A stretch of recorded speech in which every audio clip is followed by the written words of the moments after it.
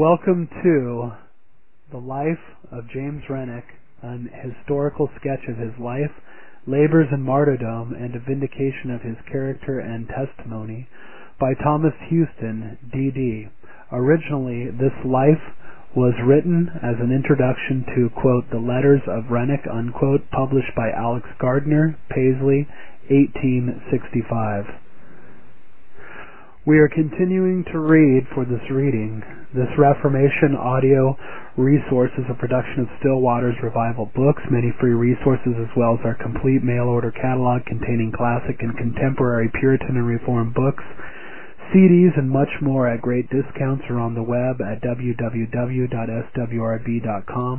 Also, please consider, pray, and act upon the important truths found in the following quotation by Charles Spurgeon, quote, As the apostle says to Timothy, so also he says to everyone, give yourself to reading. He who will not use the thoughts of other men's brains, proves that he has no brains of his own. You need to read, renounce as much as you will all light literature, but study as much as possible sound theological works, especially the Puritanic writers and expositions of the Bible. The best way for you to spend your leisure is to be either reading or praying, unquote. And now to SWRB's reading of The Life of James Renwick by Thomas Houston, D.D., which we hope you find to be a great blessing and which we pray draws you nearer to the Lord Jesus Christ, for he is the way, the truth, and the life, and no man cometh unto the Father but by him. John chapter 14, verse 6. Renwick's special testimony.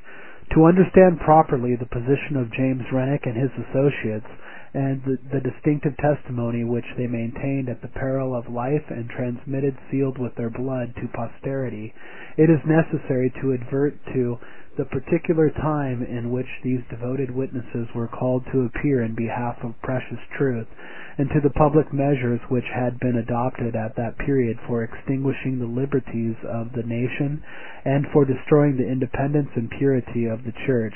The prelatic persecution in Scotland, which commenced with the restoration of Charles II to the throne of his ancestors in 1660, had continued for nearly 23 years. When Renwick entered on his ministry, instead of the perfidious rulers in church and state being satiated with the number of the victims of their cruelty, their thirst for blood became more intense as the time wore on, and when they found they could not crush the spirit of a free people or extinguish the light of gospel truth, they had recourse to the most despotic and atrocious measures for effecting their diabolical purposes.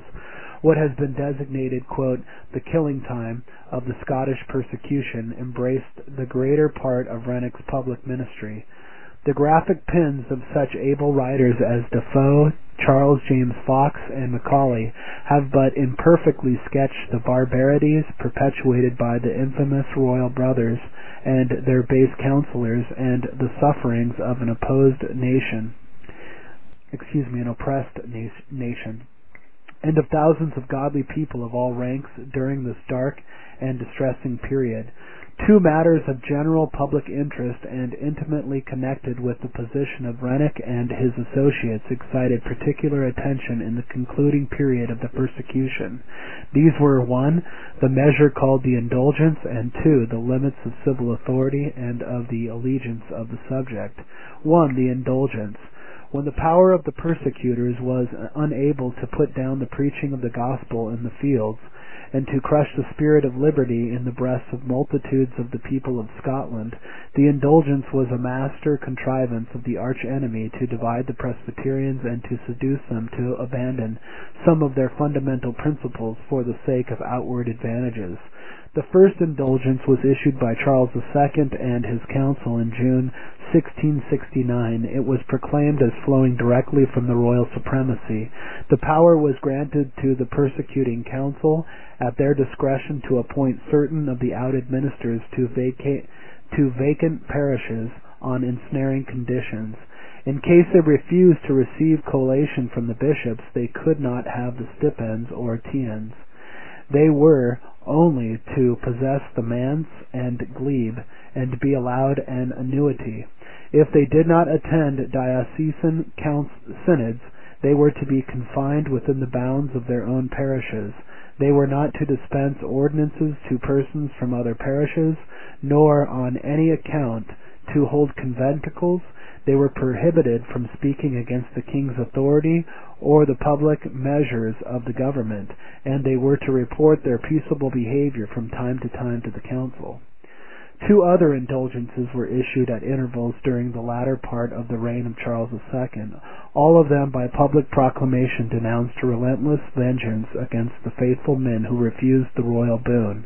They threatened utter extermination to all who pleaded for the independence of the Presbyterian Church and who maintained the freedom of the gospel by holding conventicles, preaching and administering ordinances in their purity in the fields. The indulgence unhappily proved a snare in which by far the largest number of the Presbyterian ministers in Scotland were entangled. We cannot hesitate to agree with the historian Hetherington in holding that, quote, "it was offered on a principle clearly subversive of the Presbyterian Church, and that not one of the ejected ministers ought to have accepted of it, because it was impossible to do so without sacrificing the fundamental and essential principle of the Presbyterian Church, that which constitutes its glory and its life, the sole sovereignty of Christ," unquote. 3 results followed the acceptance of the indulgence which proved highly injurious to the Presbyterian Church, and which were, in all likelihood, foreseen by the contrivers of the measure and led them to introduce it.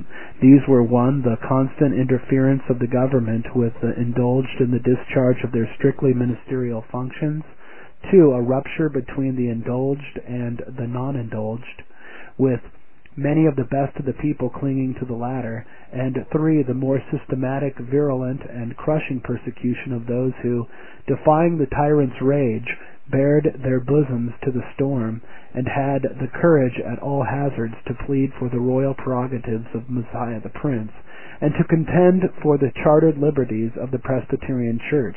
This honor belongs exclusively to Cargill, Cameron, and Renwick, and the Society people, when the large majority of the Presbyterian ministers in Scotland, followed by great numbers of the people, proved recreant to sound Scripture principle and unfaithful to the sacred engagements of their fathers. However belied and misrepresented the persecuted Covenanters were in their own day, impartial history has not failed to do justice to their memory and to show that their faithful contendings had no little influence in the nation's deliverance from degrading oppression. Number 2, the limits of public authority and of a people's allegiance. A question was raised in the latter times of the persecution of difficult solution, but of vast practical importance. This was the due limit of submission to civil rulers and the withdrawal of allegiance and submission from those who had violated their compact with the people and had trampled underfoot their constitutional rights. It is ably shown by Dr. D'Aublain, as had been done before, that civil freedom and religious reformation originating with the people have ever been closely united and advanced together, wherever the principles of evangelical truth have been rightly understood and firmly maintained. The people have refused to tolerate civil oppression. Quote, "He is a freeman whom the truth makes free," unquote. All genuine civil freedom is based on religious liberty. Calvinism, as is admitted even by many who are opposed to it as a doctrinal system, has been the irreconcilable foe of despotism all over the world. By the heroic struggles and cheerful sacrifices of its adherents, the battle of freedom has been fought and its triumphs achieved in many lands, particularly in Scotland, where the Reformation from the first originated with the people and was carried forward in opposition to the mandates of arbitrary rulers, and notwithstanding the relentless persecution of the civil powers, the eminent instruments whom God honored for advancing the truth, all along contended for the liberties of their country and earnestly pleaded that the duties of rulers and ruled should be clearly defined, and the rights of the people settled on a constitutional basis. This was the plea of the illustrious Knox, as is seen in his expostulations with the Queen and nobles of Scotland, and in his intercourse with the statesmen of the day, English and Scottish, and in his writings. The works of Buchanan, Rutherford, and Gillespie bear ample testimony to the enlarged views of their authors in relation to the proper bounds of civil and ecclesiastical authority, and to their fidelity to the cause of genuine liberty. The same great principles were contended for by Alexander Henderson, embodied in the scriptural attainments of the memorable Second Reformation, and clearly enunciated in the Solemn League and Covenant of the Three Kingdoms, in which the Covenanters explicitly bound themselves to support the King and Parliament in, quote, the maintenance of the true Reformed religion, unquote. When the Scottish nation, forgetful of their sacred vows, tamely submitted to the tyranny of the royal brothers, and Presbyterian ministers remained silent under an infamous indulgence, it devolved upon a few despised and persecuted Covenanters, the society people, to lift up and hold aloft the torch of freedom, and by their faithful testimonies and declarations uttered in fields and on scaffolds, and more still, by their blood freely shed to confirm their righteous cause, to so broadcast the principles of genuine liberty. These, after lying buried in the earth for a time, sprung up vigorously and bore fruit. When the perfidious race of the Stuarts was driven ignominiously from the throne, and at the Revolution, some of the fundamental truths for which the martyrs of the Covenant contended became ascendant and triumphant. In the Queen's Ferry paper, penned by Cargill in a rough draft and found on the person of Henry Hall of Hoghead, when he was taken, the heroic sufferers expressly disowned the authority of Charles II and his government.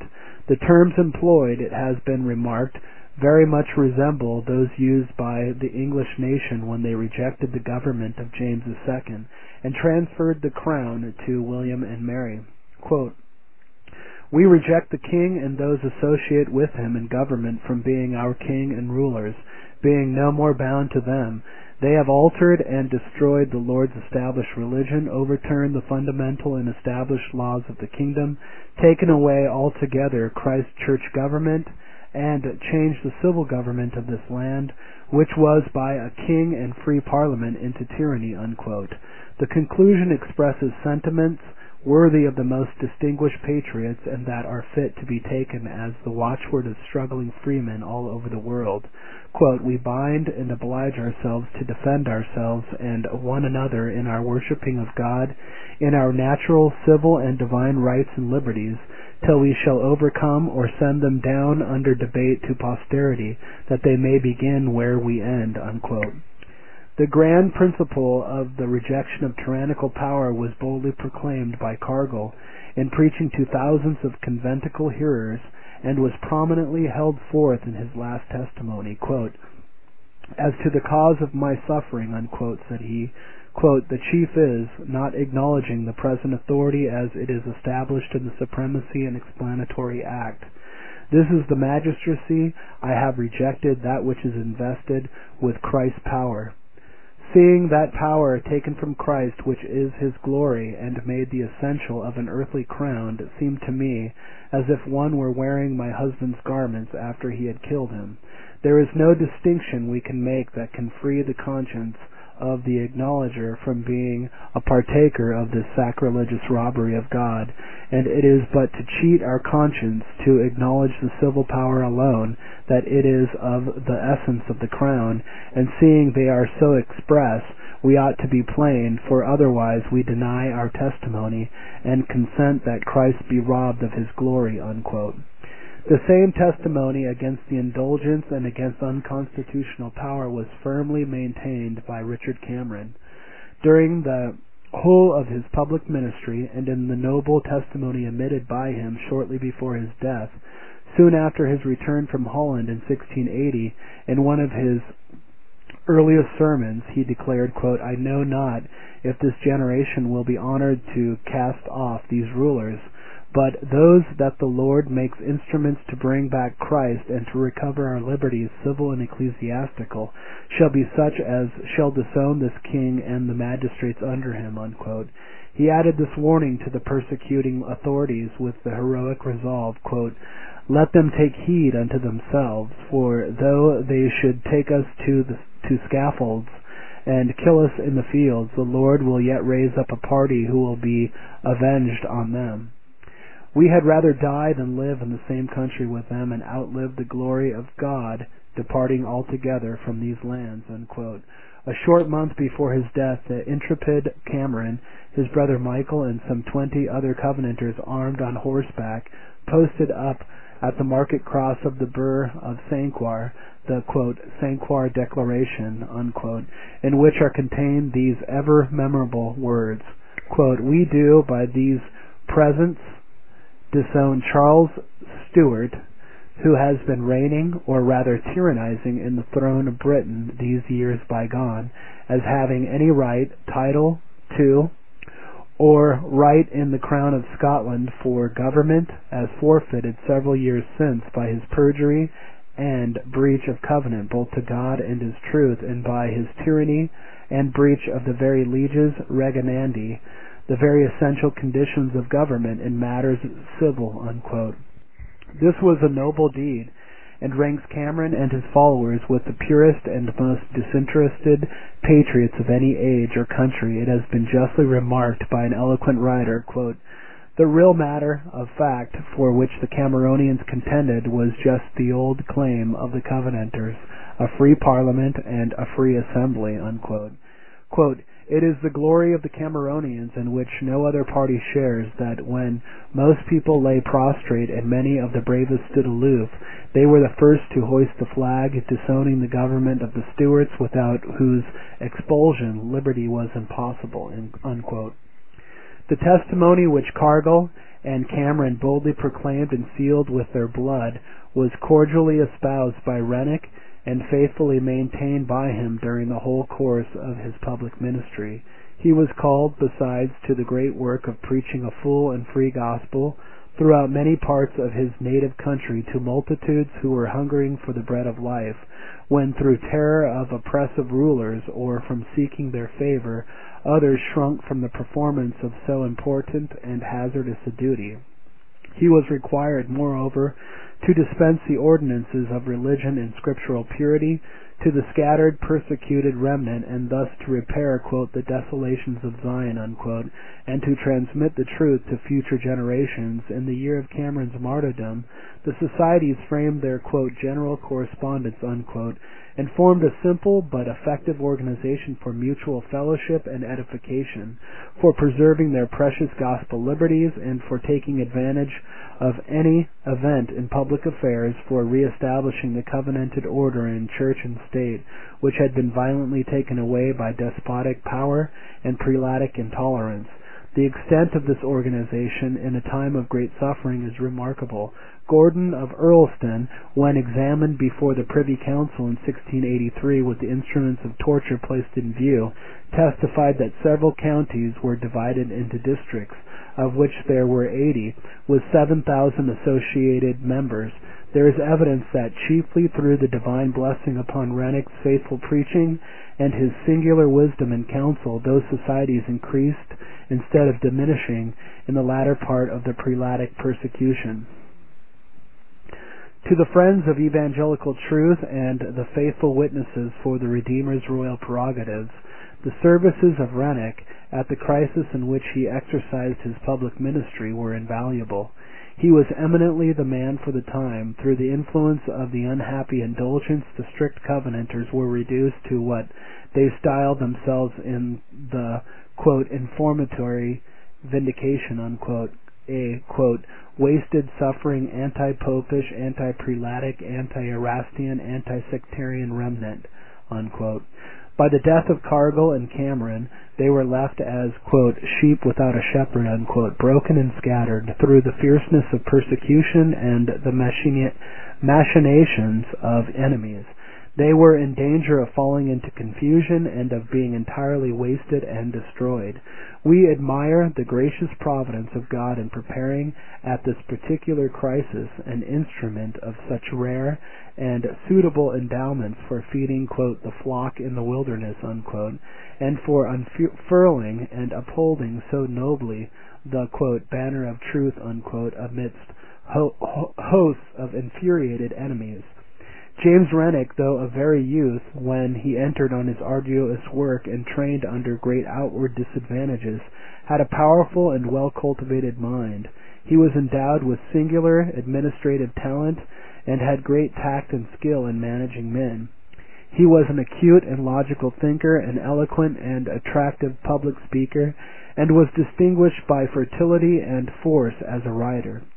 The, quote, informatory vindication, unquote, his testimony against King James's toleration, with his, quote, letters, unquote, and sermons and lectures, unquote, bear ample evidence of his sound judgment, comprehensive mind, and ability as an author. His prudence, meekness, and loving disposition, combined with his sanctified zeal and heroic courage, deservedly gave him great influence among those to whom he ministered. He was eminently fitted to be, quote, a first man among men, unquote. The Lord held him in the hollow of his hand and made him a, quote, polished shaft in his quiver, unquote. The services which Renwick rendered to the Protestant cause were invaluable. He organized the scattered remnant and imparted new life and ardor to their proceedings. He set forth clearly the principles of the, quote, society people, unquote, and in a number of able and logical papers clearly defined their plans of action. He rendered it, in a great measure, impossible for enemies to misrepresent and accuse them falsely to the government. He was their secretary in their correspondence with foreign churches, and he did much to evoke the prayerful sympathy of Protestants in other lands in behalf of the victims of persecution in Scotland. The presence and influence of Renwick among the suffering Presbyterians were of the highest importance in his own day, and not to them alone, but also to the whole Church of Christ in these lands, and to the constitutional liberties of the nation, so far as we can see. But for the singular power and devoted spirit of Renwick, and the firm and unyielding position which the Cameronians through him were led to assume, the cause of truth would have been completely borne down, and Erastianism and popery and despotism had triumphed. Renwick and his followers were the vanguard in the struggle for Britain's liberties and for the Church's spiritual independence. Though, like other patriots born before their time, they were doomed to fall, yet posterity owes to them a large part of the goodly heritage which they enjoy. The manifold labors and sufferings of Renwick, which were ended by his martyrdom, deserve a brief notice. For a period of 5 years after he entered on his public ministry, he was in constant movement and unremitting and exhausting labors. He was employed at all seasons, and often in the night-time and in the most inclement weather, preaching the gospel in the fields, visiting families, and conversing with the people individually and in groups, attending stated general meetings, taking part in their deliberations, composing differences, confronting gainsayers and opponents, and writing the papers and manifestos of the persecuted party. His services were in constant and increasing demand in various places widely scattered. After he had been engaged in the most arduous labors, he had little or no rest and no comfortable place of retirement. He was obliged to lodge in moss-hags, shields of shepherds, or holes dug in the ground by his followers, when sticks were kindled for fire, and children conveyed to him food, not unfrequently without the knowledge of their parents. Naturally of a weak constitution, he was, at times, so borne down by sickness and total prostration of strength that he was literally carried on the shoulders of faithful followers, or supported when on horseback. He had frequently to flee from one hiding place to another, barefoot or without some of his garments, as he had also to travel in disguise. Letters of intercommuning were launched against him. A price was set upon his head, and persons were forbidden on pain of death to yield him shelter or a mouthful of food, to converse or correspond with him by writing, or offer him the smallest service of humanity.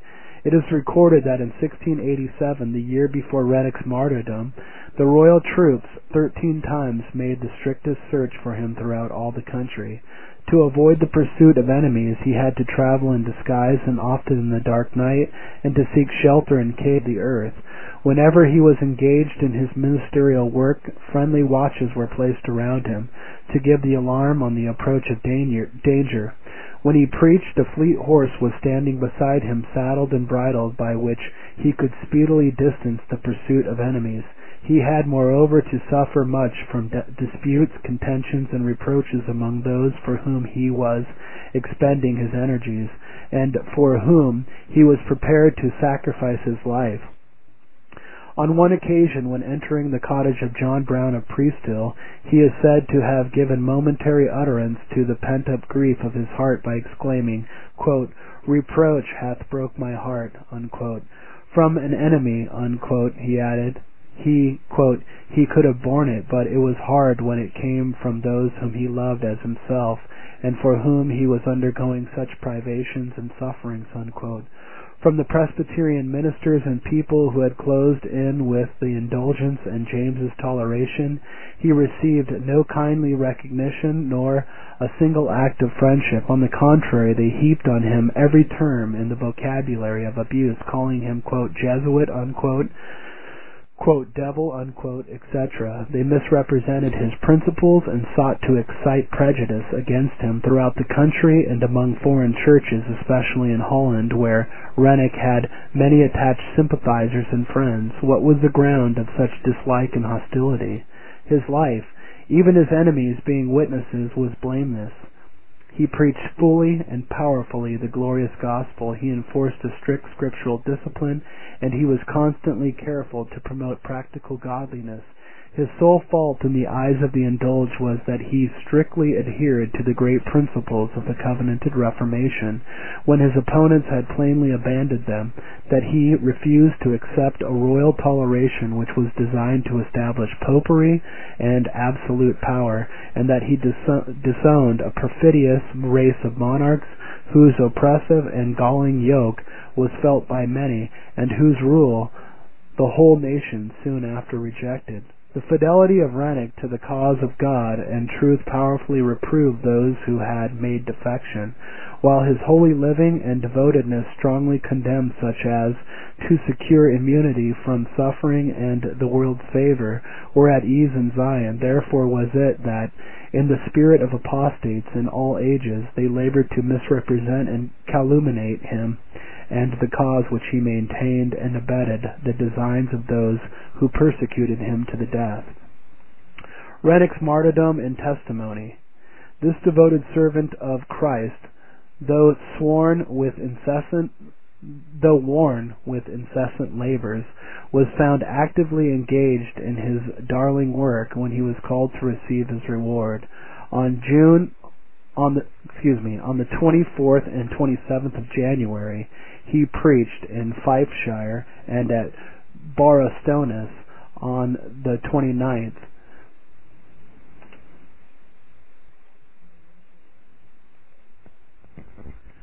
The last night of the month he lodged with a friend in Edinburgh.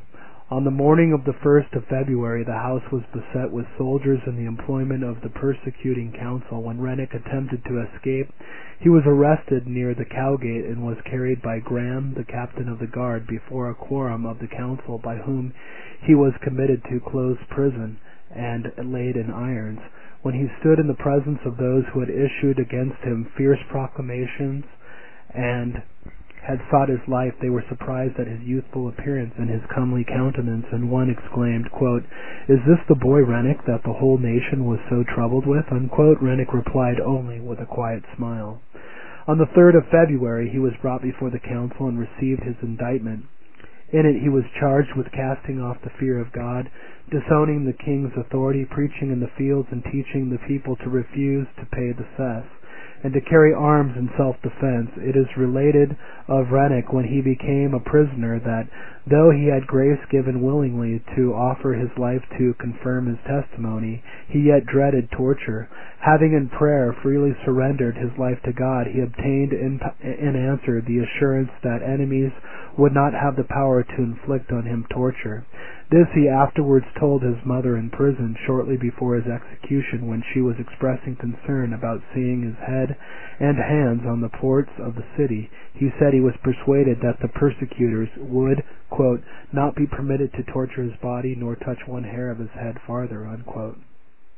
He was so open and candid, his answers, that the members of the justiciary were to some extent favorably impressed, and this had doubtless some influence in preventing him from being tortured. He enjoyed so much of divine presence from his entrance into prison till his execution that to his mother he said, quote, he could hardly pray, being so much taken up with praise and ravished with the joy of the Lord, unquote. When before the justiciary on the 14th February, he confessed to all in the indictment, save the first article, charging him with having, quote, cast off all fear of God, unquote. He said, quote, it is because I feared to offend God and to violate his law that I am here today, standing to be condemned, unquote. When asked about disowning the king's authority, he answered like a true Protestant and a heroic patriot, quote, I own all authority that hath its prescriptives and limitations from the word of God, but I cannot own this usurper as lawful king, seeing both by the word of God such a one is incapable to bear rule, and likewise by the ancient laws of the kingdom, which admit none to the crown of Scotland until he swear to defend the Protestant religion, which a man of his profession cannot do, unquote. At the close of his examination, when asked if he would subscribe his testimony, he did so with protestation that he subscribed it as his testimony, but not as recognizing the authority of his judges. When condemned to be executed in the Grass Market on the Friday following, he was asked by the Justice General if he desired a longer time. He declared, quote, it was all one to him. If the time was protracted, it was welcome. If it was shortened, it was welcome too. His master's time was the best, unquote. Without his knowledge, he was reprieved for 10 days, till the 17th of February, as the persecutors were to some degree sated with blood, and perhaps somewhat troubled in conscience by the demeanor of the youthful confessor. After his condemnation was pronounced, many attempts were made to shake his constancy. Several petitions were written for him, but he refused resolutely to sign any of them. It was at one time proposed to him that his dropping a few drops of ink on paper would be sufficient. This, however, he promptly refused, alleging that it would be so far an owning of wicked authority and a renunciation of his whole testimony. His friends were denied access to him in prison. Paper and ink were removed from him, and also part of his dying testimony which he had written. Others, persons in authority, prelates, curates, and popish priests, visited him. His Christian firmness resisted all their attempts to make him swerve from his principles, while several of them were struck and overawed by the power of his singular wisdom, gentleness, and unaffected goodness. Viscount Tarbet, a man of intellect, but noted for his lax accommodating principles, said of Rennick, after several times visiting him, quote, he was the stiffest maintainer of his principles that ever came before us. Others we used always to cause at one time or other to waver, but him we could never move. We could never make him yield, nor vary in the least. He was of old Knox's principles, unquote. The testimony of Rennick, contained in the cloud of witnesses, was written the night before he suffered, and in near anticipation of his martyrdom. His mother and sisters were allowed to be with him for a short time on the morning of the day of his execution. In giving thanks at food in their presence, he said, Lord, Thou hast brought me within 2 hours of eternity, and this is no matter of terror to me, more than if I rose to go to lie down on a bed of roses. Nay, through grace, to thy praise, I may say, I had never the fear of death, since I came within this prison, but from the place I was taken in, I could have gone very composedly to the scaffold." Unquote. Again he said, quote, "Let us be glad and rejoice, for the marriage of the Lamb is come, and his wife hath made herself ready. Could I ever have thought that the fear of suffering and death could be so taken from me? What shall I say of it? It is the doing of the Lord, and marvelous in our eyes." Unquote. He asked, quote, "I have many times counted the cost of following Christ, but never expected it would have been so easy. Now who knows the honor and happiness of that? He that confesseth me before men, him will I confess before my Father." Several times he said, quote, "Now that I am so near the end of time, I desire to bless the Lord. It is inexpressibly sweet and satisfying peace to me that he has kept me in the least from complying with enemies." Unquote. On the morning of his execution he wrote his last letter to his most attached friend, Sir Robert Hamilton, who was then an exile in Holland for the sacred cause for which Rennox suffered. Every part of this brief epistle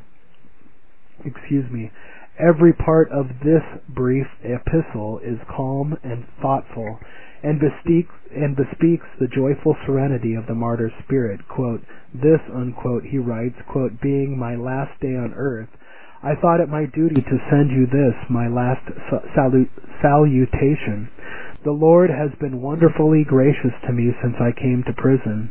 He has assured me of his salvation, helped me to give a testimony for him, and to say before his enemies all that I have taught, and strengthened me to resist and repel many temptations and assaults." Unquote. He closes with these simple, solemn, and affecting words, quote, "But I must break off. I go to your God and my God. Death is to me as a bed to the weary." Unquote. When the drums beat for his execution, he exclaimed, quote, "Yonder is my welcome call to the marriage. The bridegroom is coming, I am ready." Unquote. On the scaffold he sung the first part of the 3rd Psalm, read the 19th chapter of Revelations, and prayed. When he was rudely interrupted, he said, quote, "I shall soon be above these clouds, then shall I enjoy thee and glorify thee, O my Father, without intermission and interruption forever." Unquote. In the few sentences that he was permitted to speak to the spectators from the scaffold, after commending the Lord's special mercy to him in washing away his sins and honoring him to suffer for his name's sake, he declared he laid down his life mainly for 3 things. 1. For disavowing the usurpation and tyranny of James, Duke of York. 2. Preaching that it is unlawful to pay cess expressly exacted for bearing down the gospel. And 3. Teaching that it is lawful for people to carry arms for defending themselves in their meetings for persecuted gospel ordinances. Unquote. At the close he said, quote, "I leave my testimony against popery, prelacy, and Erastianism, and against all profanity, and everything contrary to sound doctrine and the power of godliness, particularly against all usurpations and encroachments made upon Christ's rights, who alone must bear the glory of ruling his own kingdom, the Church, and in particular against this absolute power usurped by this usurper that belongs to no mortal, but is the incommunicable property of Jehovah, and against this toleration flowing from this absolute power." Unquote. Here he was compelled to leave off speaking and to go up the ladder. He then prayed again and said, "Lord, I die in the faith that thou wilt not leave Scotland, but that thou will make the blood of thy witnesses to be the seed of the Church, and will return again and be glorious in our land. And now, Lord, I am ready. The bride, the Lamb's wife, hath made herself ready." Unquote. When the napkin was tied about his face, he uttered a few affectionate words to the single friend who was permitted to attend him on the scaffold. His last counsels, then spoken to the suffering remnant, show how much his heart was with them, and the cause of truth in their hands. Quote, "As to the remnant I leave, I have committed them to God. Tell them from me not to weary nor be discouraged in maintaining their testimony. Let them not quit or forego one of these despised truths. Let them keep their ground, and the Lord will provide them churches and ministers. And when he comes, he will make these despised truths glorious in the earth." Unquote. In the close of his testimony, written in prison the day before his execution, there are those sublime and affecting expressions which were designed to be his last words from the scaffold. Quote, "Farewell, beloved sufferers and followers of the Lamb. Farewell, Christian and comfortable mother and sisters. Farewell, sweet societies and desirable general meetings. Farewell, night wanderings in all seasons for Christ and all sublunary things. Farewell, conflicts with the body of sin and death. Welcome, scaffold for precious Christ. Welcome, heavenly Jerusalem. Welcome, innumerable company of angels. Welcome, crown of glory. Welcome above all, O thou blessed Trinity and one God, O eternal one. I commit my soul into thy eternal rest." Unquote. The relentless persecutors of our Presbyterian forefathers were not content with removing this eminent servant of God by a violent death, as if to throw upon him the utmost indignity. His body was buried in the common grave of felons at the lower entrance of the Greyfriars churchyard, a plain slab of stone erected over the spot, stating that the dust of the Reverend James Renwick lies interred with that of 8 other martyrs, and with the remains of 100 common felons. The emblem and inscription on the stone point, however, to the glory reserved for faithful servants of Christ when the sufferings of the Church shall have been completed, and anti-Christian powers shall have been overthrown. The emblem is an open Bible with the words in Revelation chapter 6, verses 9, 10, 11 inserted underneath. Though enemies thus did their utmost to pour dishonor on the name and memory of Renwick, and to extinguish the cause for which he suffered, yet the Redeemer whom he intensely loved and faithfully served has in his providence vindicated the one, as he has preserved and will yet more extensively and gloriously display the other. Not only have eminent historians and other distinguished writers in recent times done justice to the character and labors of Renwick and the contendings of the society people, but within the last few years, by several public commemorative services in Scotland, the spirit and testimony of the latter Scottish martyrs have been held forth as worthy of the grateful regard of posterity and commended to their imitation and adoption. The bicentenary of the St. Croix Declaration was commemorated with appropriate services, upwards of 4,000 persons of different religious denominations convening at the ancient burgh of St. Croix for this purpose. The addresses delivered on the occasion by ministers and others ably displayed and vindicated the position assumed by Richard Cameron and his followers, and commended to public approval their testimony. Some 3 years ago, a like public commemoration of Renwick's birth and martyrdom was celebrated at the place of his nativity near Monaeve, in the south of Scotland. Ministers and people of the Free, United, and Reformed Presbyterian churches manifesting the deepest interest in the proceedings. Beside the ministers and large concourse of people, many of them gathered from great distances that met in the open air near the place of Renwick's birth. Numerous congregations assembled in different houses of worship observed the solemn occasion with solemn devotional exercises. The addresses delivered were a suitable tribute to the spirit and conduct of the covenanted martyrs, and various articles of their special testimony were clearly displayed and ably vindicated. An admirable sermon was preached at this commemoration by Reverend William Anderson of Loanhead, which has since been published under the title of, quote, "The Voice of Renwick," unquote, and extensively circulated. It contains a condensed yet lucid sketch of the life, labors, and sufferings of Renwick, a faithful portraiture of his character, and an able exposition and defense of the great principles of the testimony of the Scottish martyrs. There has been published in modern times no juster or more appropriate tribute to the character, principles, and heroic deeds of these faithful confessors than is contained in this discourse. On this account, as well as for the weighty practical lessons which it enforces, it is of no local or ephemeral interest, but deserves to be transmitted along with the testimonies of the Presbyterian martyrs to future generations.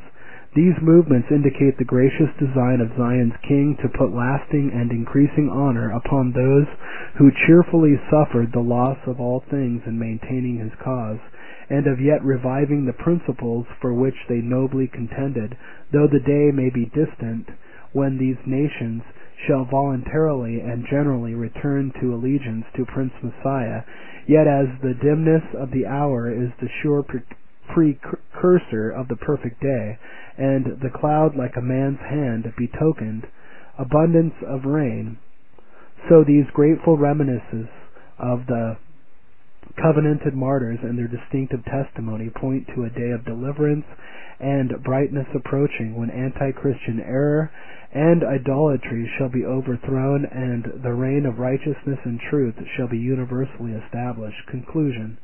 The record of the life, labors, and testimony of James Renwick is fraught with practical lessons of the highest value to the Church in the present day, and ministers, theological students, and the rising youth of the Church generally have a special interest in pondering them deeply and in seeking to reduce them to practice. From Renwick's personal history we see 1.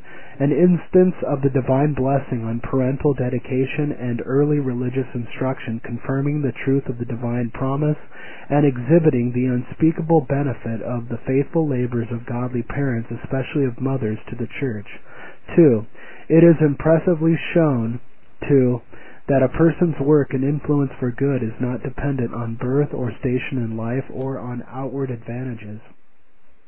Many of the most eminent servants of Christ, like Luther and Renwick, sprung from the humbler ranks of society, and before they came forward to public usefulness had to contend with great difficulties.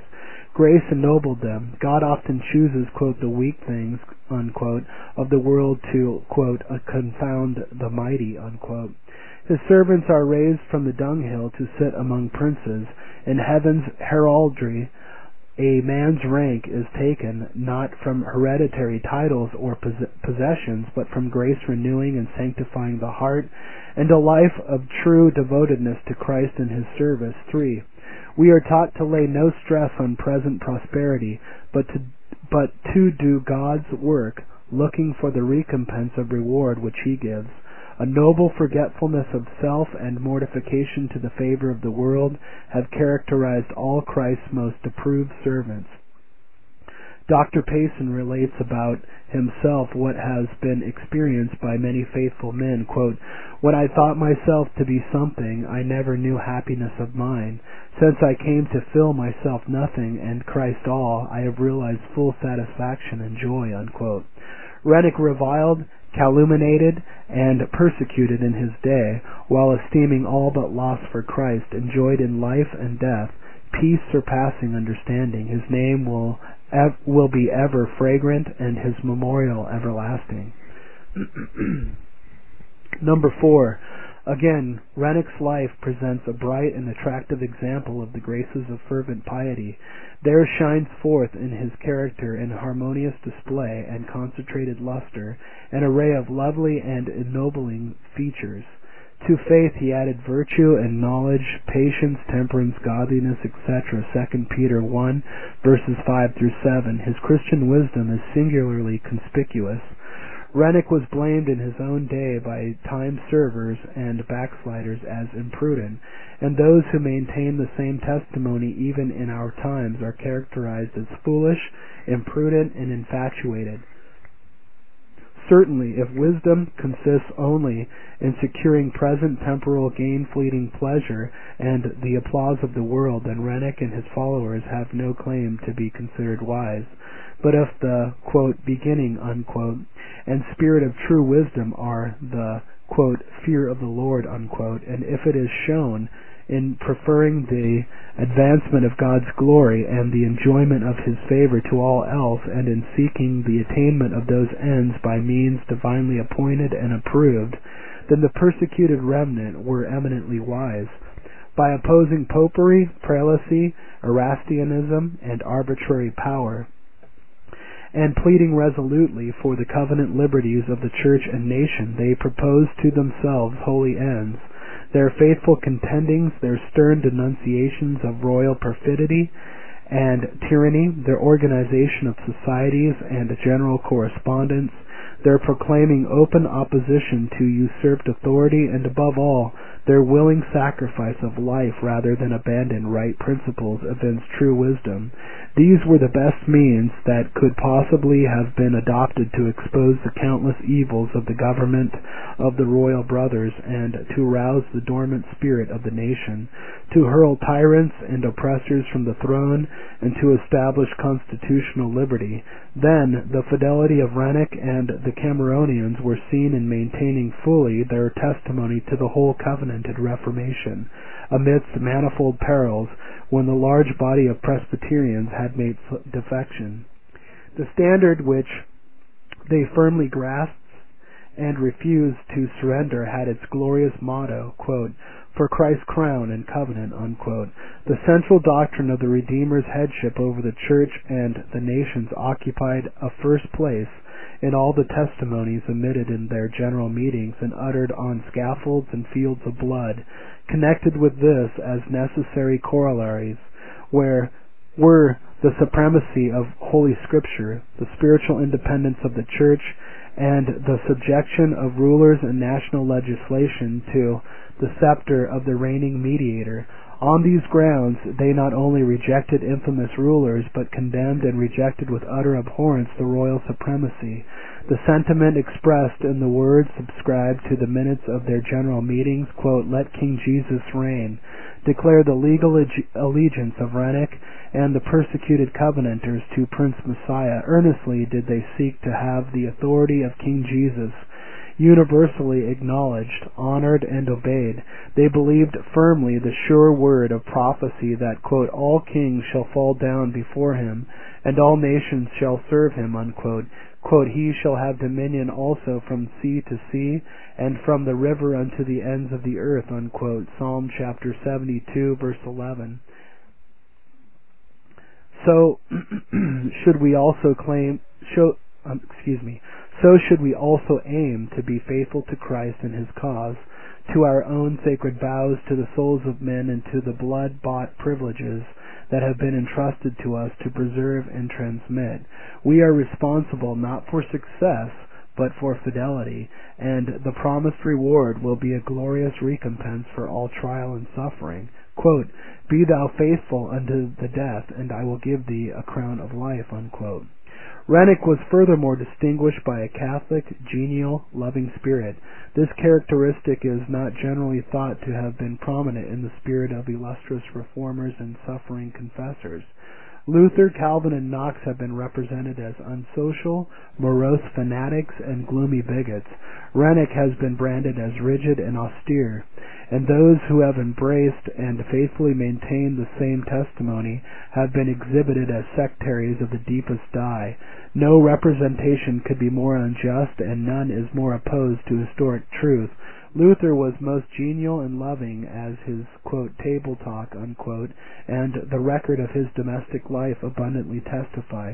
Calvin's, quote, "letters," unquote, collected by Bonnet, show how keenly and long he felt the death of his wife and infant child, how deeply his heart was affected with the sufferings of Protestants everywhere, even of those who differed from him in principle, and attest, moreover, the warmth and constancy of his friendship. Knox's declaration before Queen Mary that he was always affected by the crying of his infant children shows his gentle and susceptible disposition, while his letters to his wife and mother-in-law bear witness equally to his piety and to the depth of tender feeling that filled his large heart. Rennick was, at all times, a loving, thoughtful, and confiding friend, as many passages in his, quote, "letters," unquote, declare. The annals of the persecution and the traditions of suffering times testify to his genial disposition, even when he was harassed by relentless enemies, and his heart was overwhelmed with incessant cares and anxieties. In proof of the Catholic, unsectarian, Christian spirit of Rennick and his followers, the clear statements of the informatory vindication, the work which most fully and clearly defines their position may be referred to. After laying down an admirable platform of fellowship and discipline, the persecuted Covenanters declare in effect, quote, "We are not a church at present and cannot act fully as an organized church. We are broken, persecuted remnant. Our societies are not a church, but a temporary means of enjoying proper religious instruction and ordinances of worship. They are, besides, associations for self-defense, and for watching and taking advantage of any public movement for overturning the present despotism and recovering our liberties, civil and religious. We require to make the terms of admission strict, to guard against spies and those who are contentious or quarrelsome. At the same time they declare the close and hallowed relations that bound them to all the true disciples of their common Lord. In a noble spirit of Christian brotherhood, they virtually proclaim, quote, "On the communion of saints let us impose no new restrictions. Though others differ from us in the word of their special testimony, let us embrace and love them and acknowledge fellowship with them as Christian brethren," unquote. In these noble utterances we have strikingly exemplified the true spirit of Christian brotherhood and Catholic communion. This is the genuine import of the vow of the Solemn League and Covenant, which binds Covenanters to regard whatever is done to the least of them as done to all and to every one in particular, while firmly holding fast all scriptural attainments and contending, quote, "earnestly for the faith once delivered to the saints," unquote. We should cordially rejoice in the evidences of grace in Christ's servants wherever we find them. We should love them as brethren, fulfill the law of Christ by bearing their burdens, wish them Godspeed in all that they are doing for the advancement of His glory, and fervently labor and pray for the coming of the happy period when divisions and animosities shall cease, and when there shall be one King and His name one in all the earth. 5. The testimony of Rennick and his associates is of permanent value and of special importance in our day, as it was directed against systems of error and idolatry which served to corrupt the Church and enslave the state. Against popery in every form Rennick was a heroic and uncompromising witness. At the peril of life he publicly testified against the usurpation of the Papist James, and rejected him as having no claim to be regarded as a constitutional sovereign, and as utterly disqualified to reign in a Protestant Reformed land. This was the main ground of his objection against James's toleration, for which the indulged ministers tendered obsequious thanks to the usurper. Yet this edict of toleration was issued for the purpose of opening the way for the practice of Rome's abominations and for the advancement of papists to places of power and trust in the nation. None of the Cameronians would, for any earthly consideration, even to save their lives for a moment, admit that a papist had any right to exercise political power in a reformed land. Our martyred forefathers we regard as worthy of high respect and imitation for their deeply cherished dread of the growing influence of popery and for their determined resistance to its exclusive and extravagant claims. The system of popery is the abnegation of all precious gospel truth, and is a complete politico-religious confederacy against the best interests of a Protestant nation. The boast of its abettors is that it is semper eadem, ever the same. Rome cannot reform herself from within, and she is incapable of reformation from external influences and agencies. The Bible never speaks of Antichrist as to be reformed, but as waxing worse and worse till the time when he shall be completely subverted and irrecoverably destroyed. Whatever changes may be going on in some popish countries, whereby the power of the papacy is weakened, it is evident that the Scriptures and spirit of the Romish priesthood and of those who are under their influence remain unchanged. The errors of the anti-Christian system, instead of being diminished, have of late years increased. Creature worship has become more marked and general. The Immaculate Conception has been proclaimed by papal authority as the creed of Romanism. In these countries and some other Protestant lands, the influence of popery in government and education, and so on the whole social system has been greatly on the increase. Among those who have most deeply studied inspired prophecy, there is a general expectation that the period of Babylon's downfall is hastening on, and is not far distant. There is a general presentiment, too, that the man of sin, prior to his downfall, will make some dire and violent attempt through his infatuated followers against the truth, and against such as faithfully maintain it.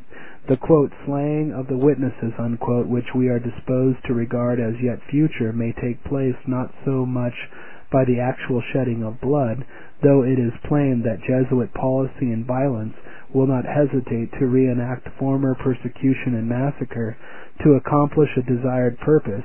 It may mainly be effected, as Scott, the expositor, suggests, by silencing the voice of a public testimony in behalf of fundamental truths throughout Christendom, and of this there are at present unmistakable signs, not a few, throughout the churches in various countries.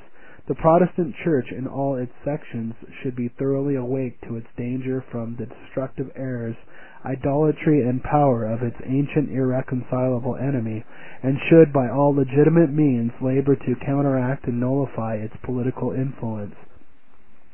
The ministry and the rising youth of the Church should study carefully the Popish controversy, and should be intimately acquainted with the history of the rise and progress of the papacy, its assumed blasphemous power, its accumulated errors and delusions, and its plots, varied persecutions, and cruel butcheries of Christ's faithful witnesses.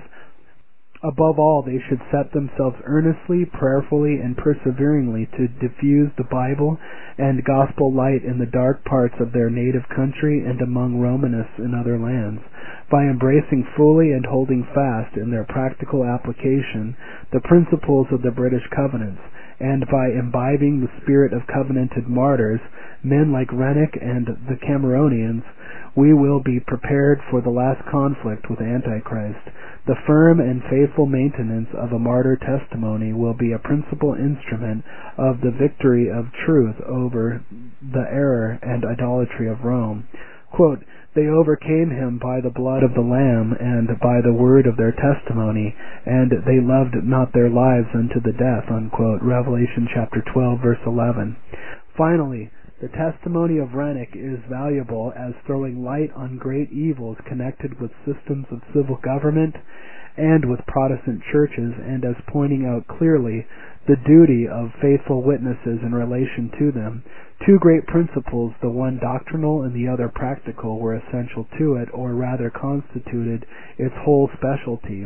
These were, first, that according to the national vows and the Reformation attainments, the whole civil polity of the nation should be conformed to the Scriptures, and secondly, the positive duty of distinct separation from whatever systems in the state or the church that are opposed to entire allegiance to Messiah the Prince. The civil constitution and the national legislation and administration, as well as the lives of rulers, were required to be in subjection to his authority and in accordance with the prescriptions of his word. When such subjection is withheld, Christ's servants, if they would be faithful to the exalted Savior, cannot do otherwise than refuse to incorporate with the national society and to homologate the acts of its rulers, and from churches that do not testify against national defection, they are constrained to maintain distinct separation. The past history of the Church bears clear testimony that truth has been frequently preserved when it was in danger of being lost by open separation from those who were bent on declension and apostasy. In our day, it should not be regarded as enough to profess in theory the doctrine of Christ's headship, or merely to speak in commendation of a martyr testimony. We should aim, as Rennick and his followers, at whatever inconvenience and hardship to give it practical effect. The reason why these honored confessors disowned the authority of Charles and his brother was not solely or chiefly because of their tyranny or persecuting measures, but principally because the authority assumed was opposed to the exclusive royal prerogatives of the Redeemer. The public evils against which Rennick and the later martyrs testified to the death did not cease at the Revolution, nor can we admit that the Revolution settlement embodied all the principles for which the Covenanted martyrs contended and suffered and died. On the contrary, there are essential and inherent evils in the Revolution settlement, both civil and ecclesiastical, which exist to this day, and which render a decided testimony against it dutiful now. As it was at the period of the Revolution, the Act Recissory, which was passed at the Restoration, is still retained in the statute book. The national covenants were abandoned both by the Church and the nation, and neither has returned to a sense of their obligation.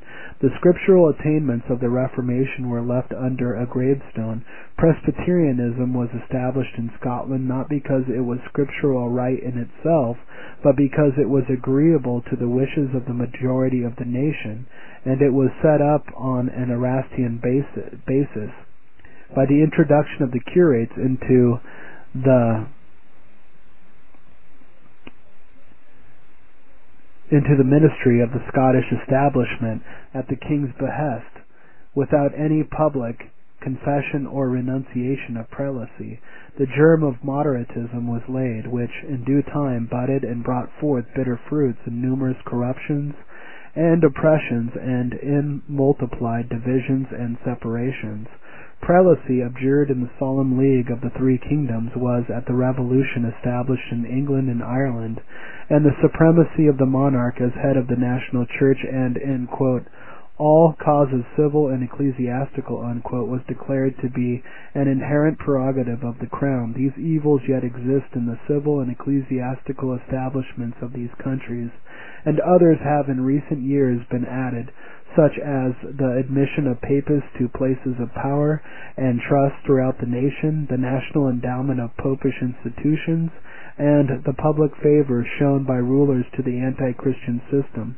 The national policy in these instances and others that might be mentioned is wholly inconsistent with the doctrine of the Redeemer's headship in its legitimate application, and is the source of many of the evils that in our day corrupt and degrade the Church of England, and that prevent the development and prevalence of genuine Protestantism throughout the nation. The Presbyterian churches that claim descent from the covenanting reformers and martyrs should seriously consider whether they do not compromise a faithful testimony and encourage national apostasy by incorporating with a civil system that refuses homage to the reigning mediator and obedience to the authoritative prescriptions of his word. The rising youth of the Church should carefully study in its legitimate application and vitally important consequences the grand article of Rennick's testimony, the Redeemer's headship over the Church and the nations, and the cognate principles of the supremacy of the Word, the spiritual independence of the Church, and the claim of the subjection of the nation and its rulers to the authority of the reigning mediator, whether viewed in the light of the past or of the present state of the nations as of America and the kingdoms of the anti-Christian earth, or of prophecy yet unfulfilled. Our testimony for these truths is of grand and overwhelming importance. This is emphatically the present truth, the cause of God and truth now to be pleaded in the earth. It is, quote, the word of Christ's patience, unquote, which we are required to hold fast.